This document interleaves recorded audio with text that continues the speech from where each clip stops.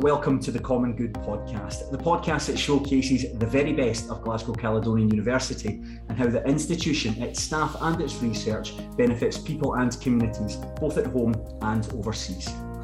My name is Craig Telfer, and this episode is another instalment in our special series about the climate emergency in advance of COP26.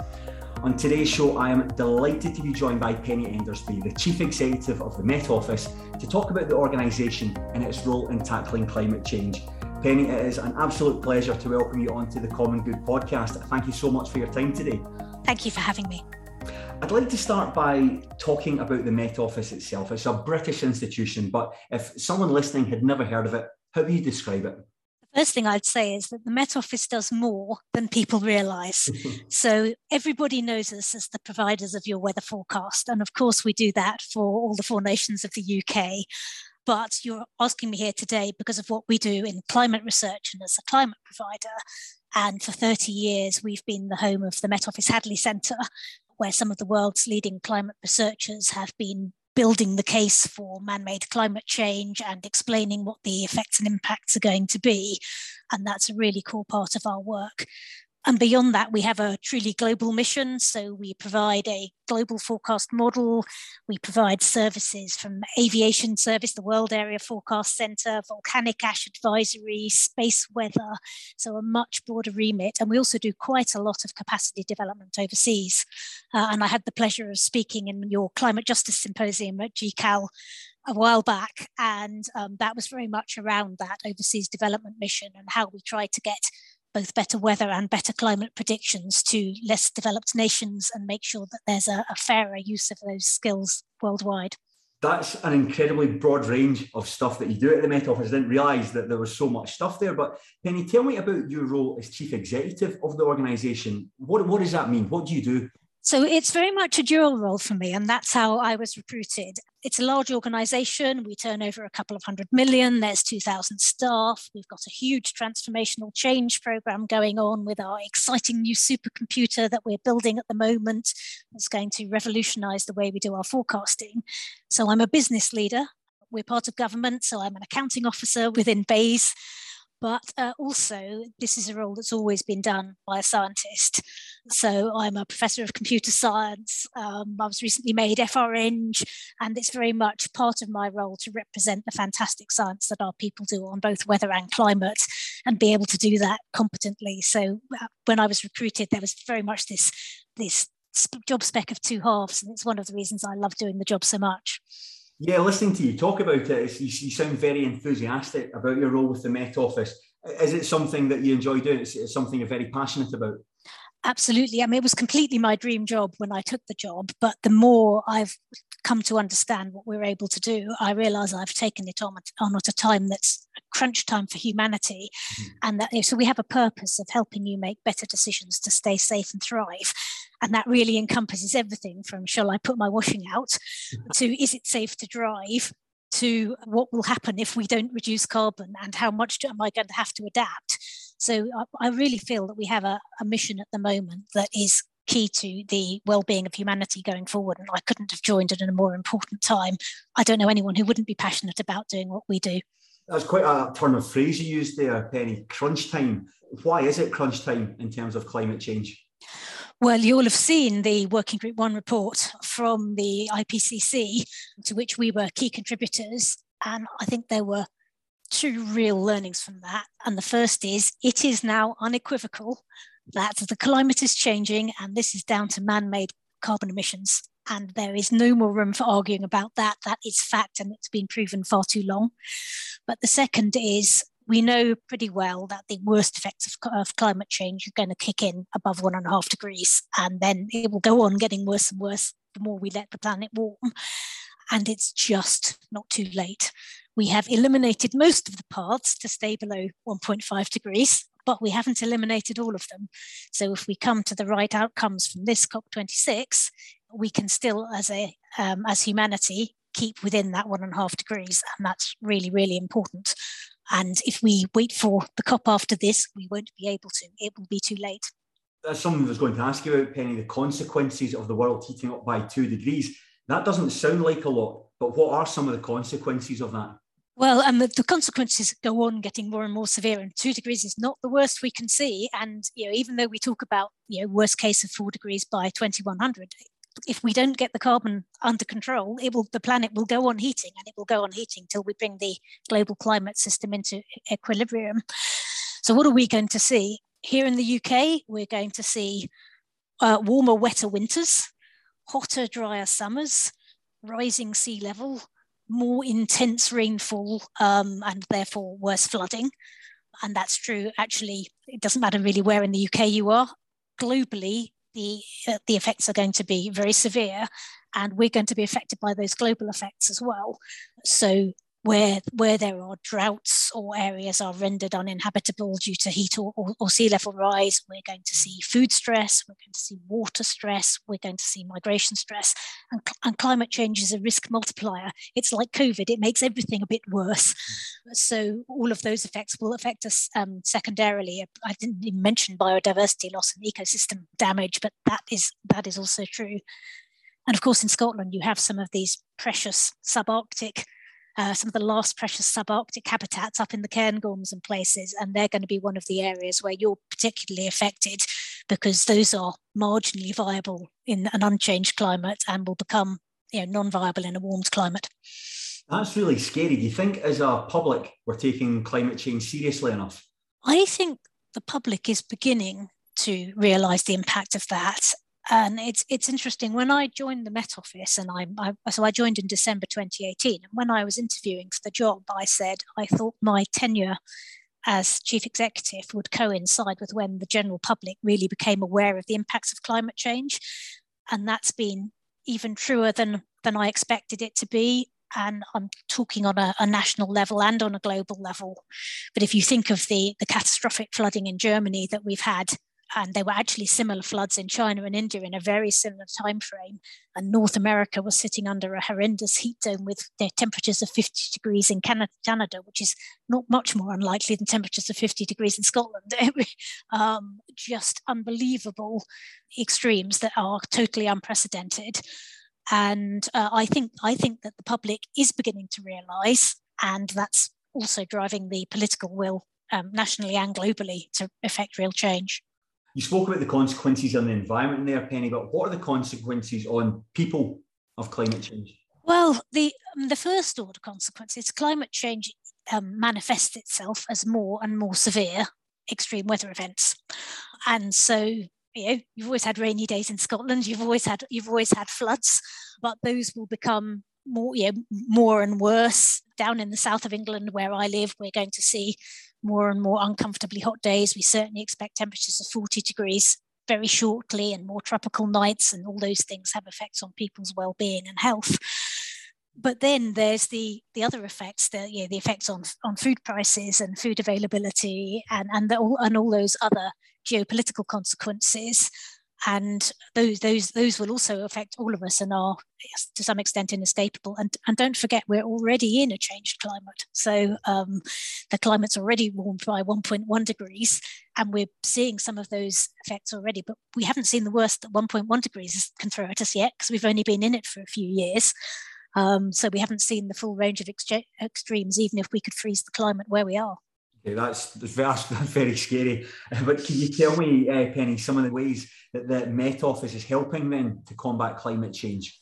The Met Office is an evidence provider. We do the research, so I think we regard the fact that we have now completed the research to say what's causing it. We know that bit. We're into the research for what can we do about it. And we talk in terms of resilient science for resilient future, resilient paths to net zero. And that involves helping policymakers understand what they can do, both in terms of which mitigation choices are good. And there are still choices. Should we concentrate on methane because it can make a big change quickly before we really throw money at the carbon? But also the adaptation choices. Choices around land use and around how much we have to protect infrastructure and so on. And that's all part of our role. How closely do you work with your equivalent organisations around the world? Do you share data with each other? Actually, the meteorological community is ultra collaborative and a real example of global collaboration. And that's because never mind climate, nobody can make a weather forecast without observations from all over the planet. And so the World Meteorological Organization, to which I'm the permanent representative for the UK, governs all that data exchange of observations. And we work very closely and indeed are busy modernising at the moment our global exchange standards to take in more observations from satellites and things like that. But beyond that, we also collaborate very closely with the climate organisation. So IPCC is actually part of WMO, and we're at the Met Office with those big reports, the Working Group 1 report that's on the science behind the climate change, but then the two that will follow after the conference on mitigation and adaptation. We have people who are chapter authors and key authors on all of those. And in fact, at COP, we're going to be hosting a science pavilion with WMO and IPCC as well in the government zone. So that's a big thing that's occupying all of us at the moment, finalising what's going to be in that and getting it ready. We'll come on and talk about COP26 just shortly, Penny, but tell me about working alongside government. How easy is it for them to put your recommendations into practice? So we provide the evidence, and it's our job to make sure that both policymakers like the Climate Change Committee and then the deciders who are the politicians have that evidence in a form that is understandable by them and presents them with choices. And it's very much our role as experts to make sure that we can present that information in the level of detail that's required. And we have been talking absolutely to the key people like Alok Sharma to provide that evidence ahead of COP.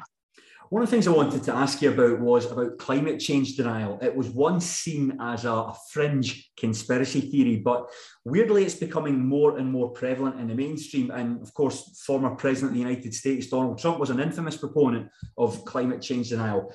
How does the Met Office tackle climate change denial? So actually, I'm going to beg to differ with you. I think it's gone the other way. It was a huge deal for us, and because it's really important for us to be seen as impartial and trusted, and we work very hard. We have very high levels of trust in the Met Office. We work hard to maintain those. We had to be careful about being too strident about what we said.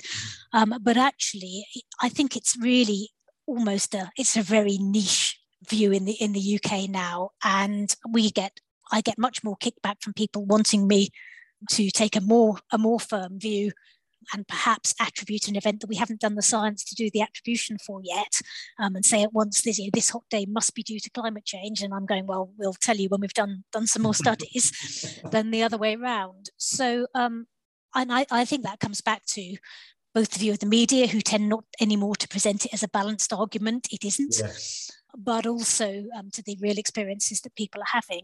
When we do get it, we engage once. So, if somebody says this is nonsense, we'll provide the evidence once, but we don't get drawn in. It's not a good use of our time. And if you look at COVID and COVID denial, I think it's been really a lot of those are the same people as the climate change deniers. Yeah. And people will be gasping their lives out in an intensive care unit, still saying that COVID doesn't exist or they shouldn't have had a vaccine. So I think it just shows that there's a limit to what evidence and rational engagement can do. And I've got a real job to do. I'm not going to get sucked into spending too long on that. I'm more interested in speaking to the vast majority of people who are concerned and want to be told what they can do. I'll just add one more thing, which is some of the denial comes from solution aversion. Right. And that sort of feeling that if I accept this thing, none of us would want it to be true. It would be lovely if it wasn't true, but it is. If I accept this thing that I don't want to be true, I might feel bound to drive less and turn the heating down and eat less meat. And I don't want to do any of those things. So we do really try to focus on the positives as well, that it's not just that really bad things will happen if we don't do this, but we could be living in a cleaner, greener, more quieter, more biodiverse, more equal world by pursuing some of these policies that will combat climate change. And we call them co-benefits, but they're real. And so I do try to talk about the positive reasons to engage, as well as the scary things that I think can be quite off-putting to people. Mm-hmm. We've talked about COP26 about their Penny. You mentioned some of the stuff that the Met Office will be doing at it. Could you expand that in a bit more detail? How will you be participating in COP26? So we actually started long ago. This is a really exceptional opportunity for us as a nation and for the Met Office as an organisation. We started with a big science conference with 1,000 attendees several months back, where we looked at that Science for a Resilient Future theme, and that informed some of the speakers and indeed some of the views of the main decision makers at COP26. We'll be there in force. I'll be there. So we are represented in both the green zone and the blue zone, but particularly with this big science pavilion. And certainly I and our chief scientist will be speaking on Science Day. We've got other speakers there. We've been working with the policymakers on what we need to achieve. We're actually providing a very upscale weather forecast as well, a dedicated firm forecast to make sure that everybody can get in and out of COP26, because it's not like you'd get bad weather in Glasgow in November. So we've got more world leaders, I think, coming than have ever been in the UK. And if it's foggy, they've still got to arrive. So we'll be working on that. So all that's part of our general offering. And the other thing is that the Met Office board, which likes to travel around our client organisations anyway, is being hosted at Glasgow Caledonian because Rob Woodward, who is our chair, is also your president of council. So we'll be up there with all our board members, and that will give us the opportunity to meet all the various people who are going to be gathered in this one place, who are key stakeholders for us. What are your own hopes for COP26, Penny? What outcomes do you want to see from it? Well, I hugely hope that it will be successful, that there will be agreement on ways to do the mitigation to keep us below 1.5. That's absolutely the government's top objective and the thing that we most need to see realised from the conference. I am very concerned about the adaptation side. I get lots of invites to talks where people want to talk to me about net zero and carbon reduction, and that's vital. But because of the climate is already changing and 1.5 is the best we can expect, we do have to look at the adaptation too. So I hope there'll be good agreement and progress made on that. And from the Met Office point of view, obviously, it's an opportunity to find new ways to partner, to take our science forward, to make people more aware of the full breadth of what we do so that we can get a real positive, lasting legacy from us. From the conference as well. And that is important to me, but it's secondary to the conference itself being a success. Are you confident we can reach our goals? I'm confident we can. I'm yet to be made confident that we will. Well, Penny, I want to thank you so much for coming on to the show today. It was great to talk to you, and I think I've learned a lot, and I'm sure our listeners will have learned a lot as well. Thank you so very much. It was a pleasure. Thank you for having me. I'd also like to thank everyone for listening to this episode, and I hope you'll tune in again for more podcasts in our series about the climate emergency in advance of COP26. In the meantime, please subscribe to this podcast so you never miss an episode. You'll find us on Apple Podcasts, Spotify, and wherever you're listening to us from. Until the next time, I've been Craig Telfer, and this has been the Common Good Podcast.